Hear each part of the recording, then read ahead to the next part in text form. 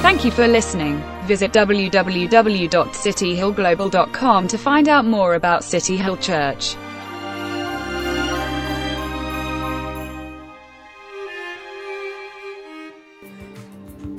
Hello, I'm Maria Kondo. 私のミッションは片付けによって世界をときめかせていくことです。例えば、ときめくもの。When you touch an item that sparks joy, your body would respond this way. キュン。On the contrary, when you touch an item which does not spark joy, you would feel ズン。Try it with each and every piece of clothing you own and see if the item makes you happy now, that they should remain with you.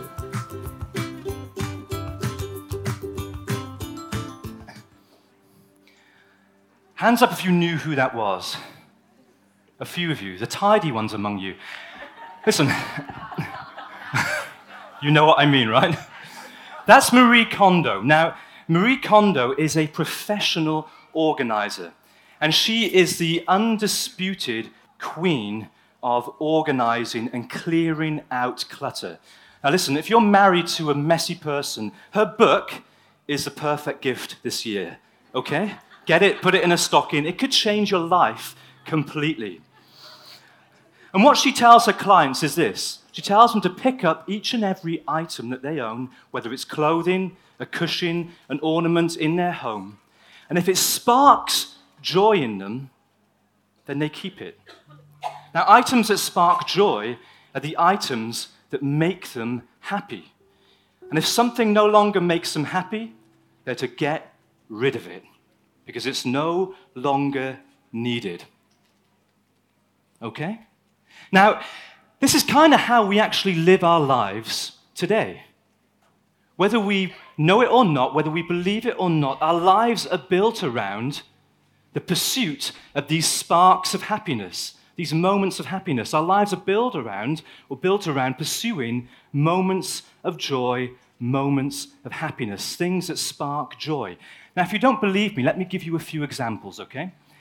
In the first half of this year, 2019, 41 million people visited Dubai Mall. In the first 6 months of this year alone. Why? All looking for that next purchase, that next item, that next experience that would spark joy in them, a moment of happiness, yeah? Today, the average person will spend 135 minutes on social media. That's 2.5 hours every single day. Now, some of you may be on it right now. Right? Not anymore, but you might have been. Why is it? Well, listen, Harvard University did a study into this, and they concluded that every time we get a social media notification, our brain sends a messenger called dopamine along a rewards pathway. And that gives us a very real, very physical spark of joy, a very real, very physical moment of happiness. And that's why we spend all day long looking at social media to see if someone has liked our pictures. And every time we get another like, what do we get? We get another spark of joy, another moment of happiness. And we check, and we check, and we check. Who's liked my picture? Who's responded to my post? And the moment that a picture stops delivering these sparks of joy, what do? We take another beautiful picture like this and we put it back up again so that we get new sparks of joy, new moments of happiness. It's why people change jobs year after year. It's why people go from one relationship to another, looking for these sparks of joy, looking for moments of happiness. Now, this is nothing new. The French historian and writer Alexis de Tocqueville made the same observation of wealthy nations all the way back in 1830. And he visited America, he studied and observed the culture and inhabitants of America and wealthy nations like America, and he concluded this, he made this statement. He said, "Men easily attain a certain equality of condition, but they can never attain as much as they desire. It perpetually retires before them, yet without hiding itself from their sight. And in retiring, it draws them on. At every moment they think they're about to grasp it, it escapes at every moment from their hold. They are near enough to see its charms, but too far off to enjoy them. And before they have tasted its delights, they die. What is he saying? What he's saying is this: we experience happiness. We build our lives around experiencing moments of happiness, sparks of joy. And yet mankind never really takes a hold of or experiences or knows what we really truly desire. And that is a lasting, deep hope and joy. We never experience a lasting and true hope. Because there's a difference between happiness and hope, okay? Happiness is momentary. Did you know that? Your happiness, my happiness this morning, depends on my circumstances. It depends on our situations. If the circumstances are right, if the situation is right, we will feel happiness. But as soon as those circumstances change, and trust me, they will, or as soon as difficulties come into our lives, and they will, our happiness is extinguished quickly. It's gone like a spark. It's over. You see, the things that make you happy today, the objects of our joy today, as Marie Kondo was saying, will fail to spark joy tomorrow. Why? Because they are temporary, because they are always changing. Our jobs change, don't they? I'm sorry to say this, but our looks change. Although this morning someone came up to me and said, I look younger by the minute, which was, thank you very much, that was a great Christmas present. But our looks change.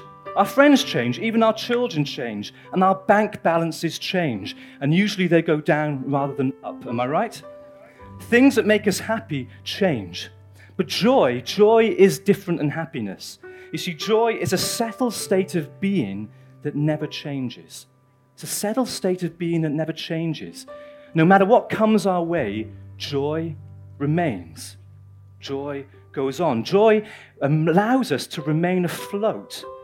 No matter what comes into our lives, no matter what difficulties we face, joy allows us to remain afloat above those difficulties, above those hard circumstances and situations.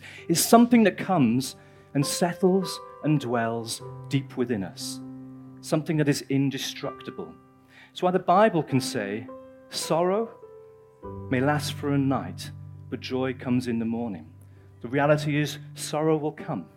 Sorrow will be bitter, it will be painful. But joy is indestructible. Joy flares up like a fire and it consumes sorrow eventually. That's the difference between happiness and joy. And de Tocqueville was right when he went to America and made his observations. He rightly observed that mankind doesn't attain joy. Instead, it simply knows moments of happiness. And we go from one moment of happiness, perpetually seeking the next moment of happiness and the next moment of happiness. And there's a name for this. Do you know what it is? You may have seen the Will Smith movie in 2006. It's called The Pursuit of Happiness. And the pursuit of happiness has a mantra. Do you know what the mantra is? It's eat, drink, and be merry, for tomorrow we die. And this relentless pursuit of happiness goes on and on and on. And it never, de Tocqueville says, culminates in us grabbing a hold of and experiencing lasting joy. And it goes on and on and on, one moment of happiness to another, until we eventually die. And we are told after death, there is nothing. Merry Christmas.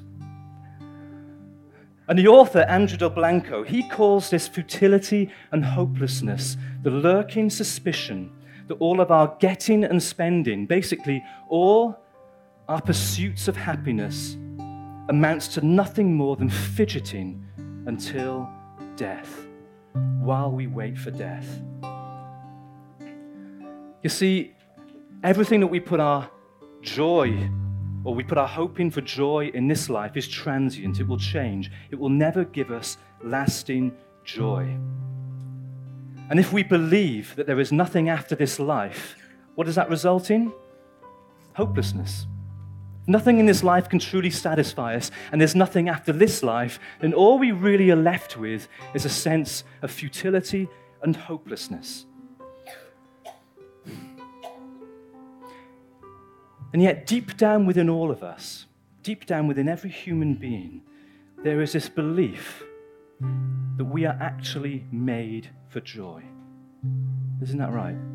Deep down within all of us, there is this sense that somehow we were actually created to know deep, lasting, unfailing joy, that we were created for something. The author of the Narnia Chronicles, C.S. Lewis, he points this out. He says that creatures are not born with desires unless satisfaction for those desires exists. A baby, he feels hunger, he says. Lo and behold, there's such a thing as food. A duckling is born with a desire to swim.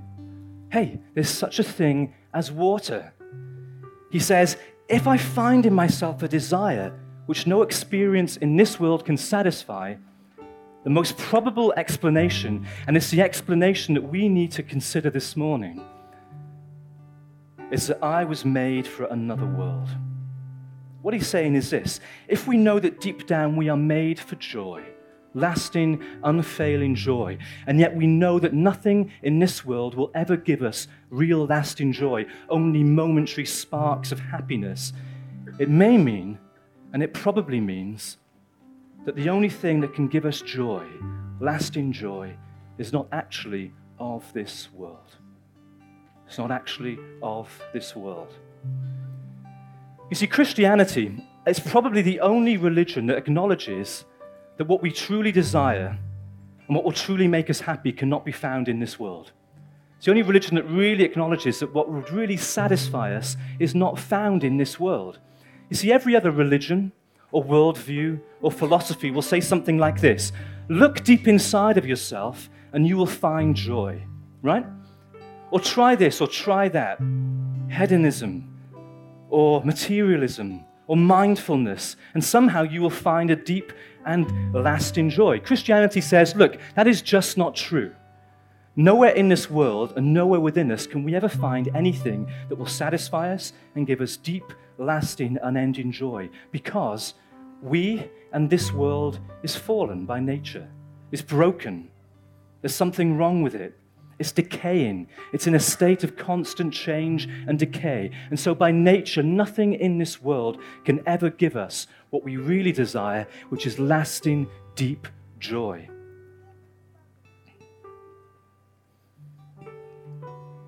And so what is the answer to our joy this morning? When Susie read the reading just now, she read this: good news. All of mankind can know joy. Not just any joy, but great joy. So how is that? How is it that mankind can know deep joy when nothing in this world can really satisfy us or give us joy? We see the message of Christmas, and it's the message that gets lost year after year among our pursuit of happiness, is this: something has happened. Good news, something has taken place. And the result of what has happened is this: all of mankind can now know the joy that it so deeply longs for and desires for. Mankind can now know the joy that it knows it was truly created for. So what has happened? It's what the angel says has happened in this passage. Did you get it? The angel appears to the shepherds, and the angel says to the shepherds, behold, a baby has been born in the town, a city of David this morning. A baby has been born, but not just any baby. Did you notice that the angel is very specific in saying, hey, this baby would be in a manger? And the author of this gospel, Luke, if you read the verses that surround what we read this morning, he says 3 times, he's very purposeful in saying 3 times, this baby would be found in a manger, basically a feeding trough for animals. So what's significant about this feeding trough? Well, nothing really. But hey, the birth of any baby brings happiness, doesn't it? The birth of any baby provides a spark, a moment of deep joy. But hey, this baby is different. This baby is significantly different. And it's important that you find the right baby. That's what the angel is saying. This is the only baby you'll find in a manger. And this morning, it is essential and important that we find the right source of our lasting, eternal, unquenchable joy. Because the birth of this baby would be the defining moment in human history. It would be the moment that everything would change. Because this baby is not just any baby. This baby is God. This baby is God broken into human existence, breaking into our existence. God become flesh, coming in the person of Jesus Christ. And as a result, things would never be the same again. Hey, we've already said, nothing in this world could ever give us lasting joy. But hey, good news. This baby, this man, Jesus Christ, is not of this world. And his birth, his life, his death, and ultimately his resurrection will mean that joy, deep, lasting joy, great joy, is now possible for all mankind. And it is possible because he will deal with our hopelessness. He will deal with our hopelessness. Did you know that the opposite of joy is not sadness? Did you know that? The opposite of joy isn't sadness. Sadness and joy can actually coexist together. The opposite of joy is something else, much worse. The opposite of joy is hopelessness. The opposite of joy is hopelessness. Now, if it's true that there is nothing beyond this life, and if all our getting and spending, our relentless pursuit of happiness, amounts to nothing more than just keeping ourselves busy until we die, we really are a hopeless people, are we not? See, hopelessness is the antithesis of joy. It's the opposite of joy. Hopelessness is the enemy of joy. Hopelessness is the thing that robs us of joy and prevents us from knowing lasting joy. You see, if you are without hope, you're without joy. If you are hopeless, you are by nature joyless. And if there is nothing that can change the fact that we will one day cease to exist, and that no amount of happiness and sparks of joy will make any difference to that, we are hopeless, and therefore we are joyless. But Christmas is a declaration of good news. Christmas is a declaration of great news. And it's this: that those who put their faith in Jesus as their Savior, as Luke calls this baby, can know that this is not it, that this life is not all that there is something beyond this world, that there is something beyond this life. And no matter how difficult life gets here, no matter how difficult your life becomes, one day we will have a future where all that is wrong with this world and all that is wrong in your life will be made right and will never be wrong again. We have a future where sadness, sorrow, and loss will be swallowed up in the victory of Jesus on the cross, and we will know everlasting joy.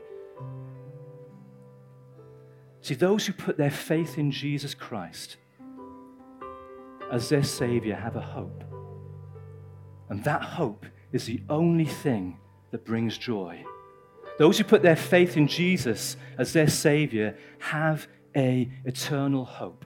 And that hope is the only thing that brings joy to the world.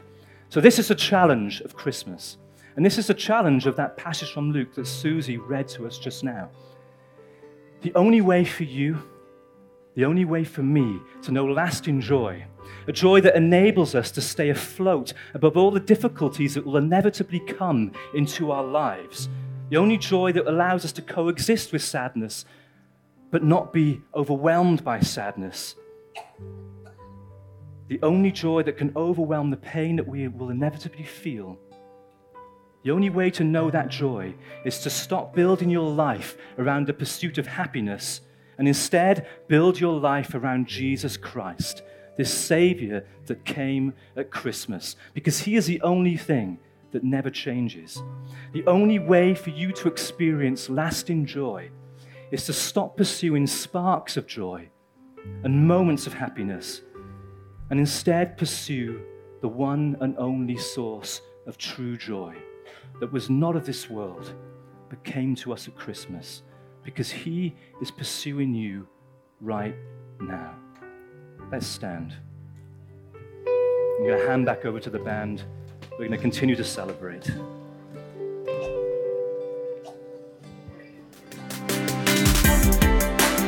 Thank you for listening. Visit www.cityhillglobal.com to find out more about City Hill Church.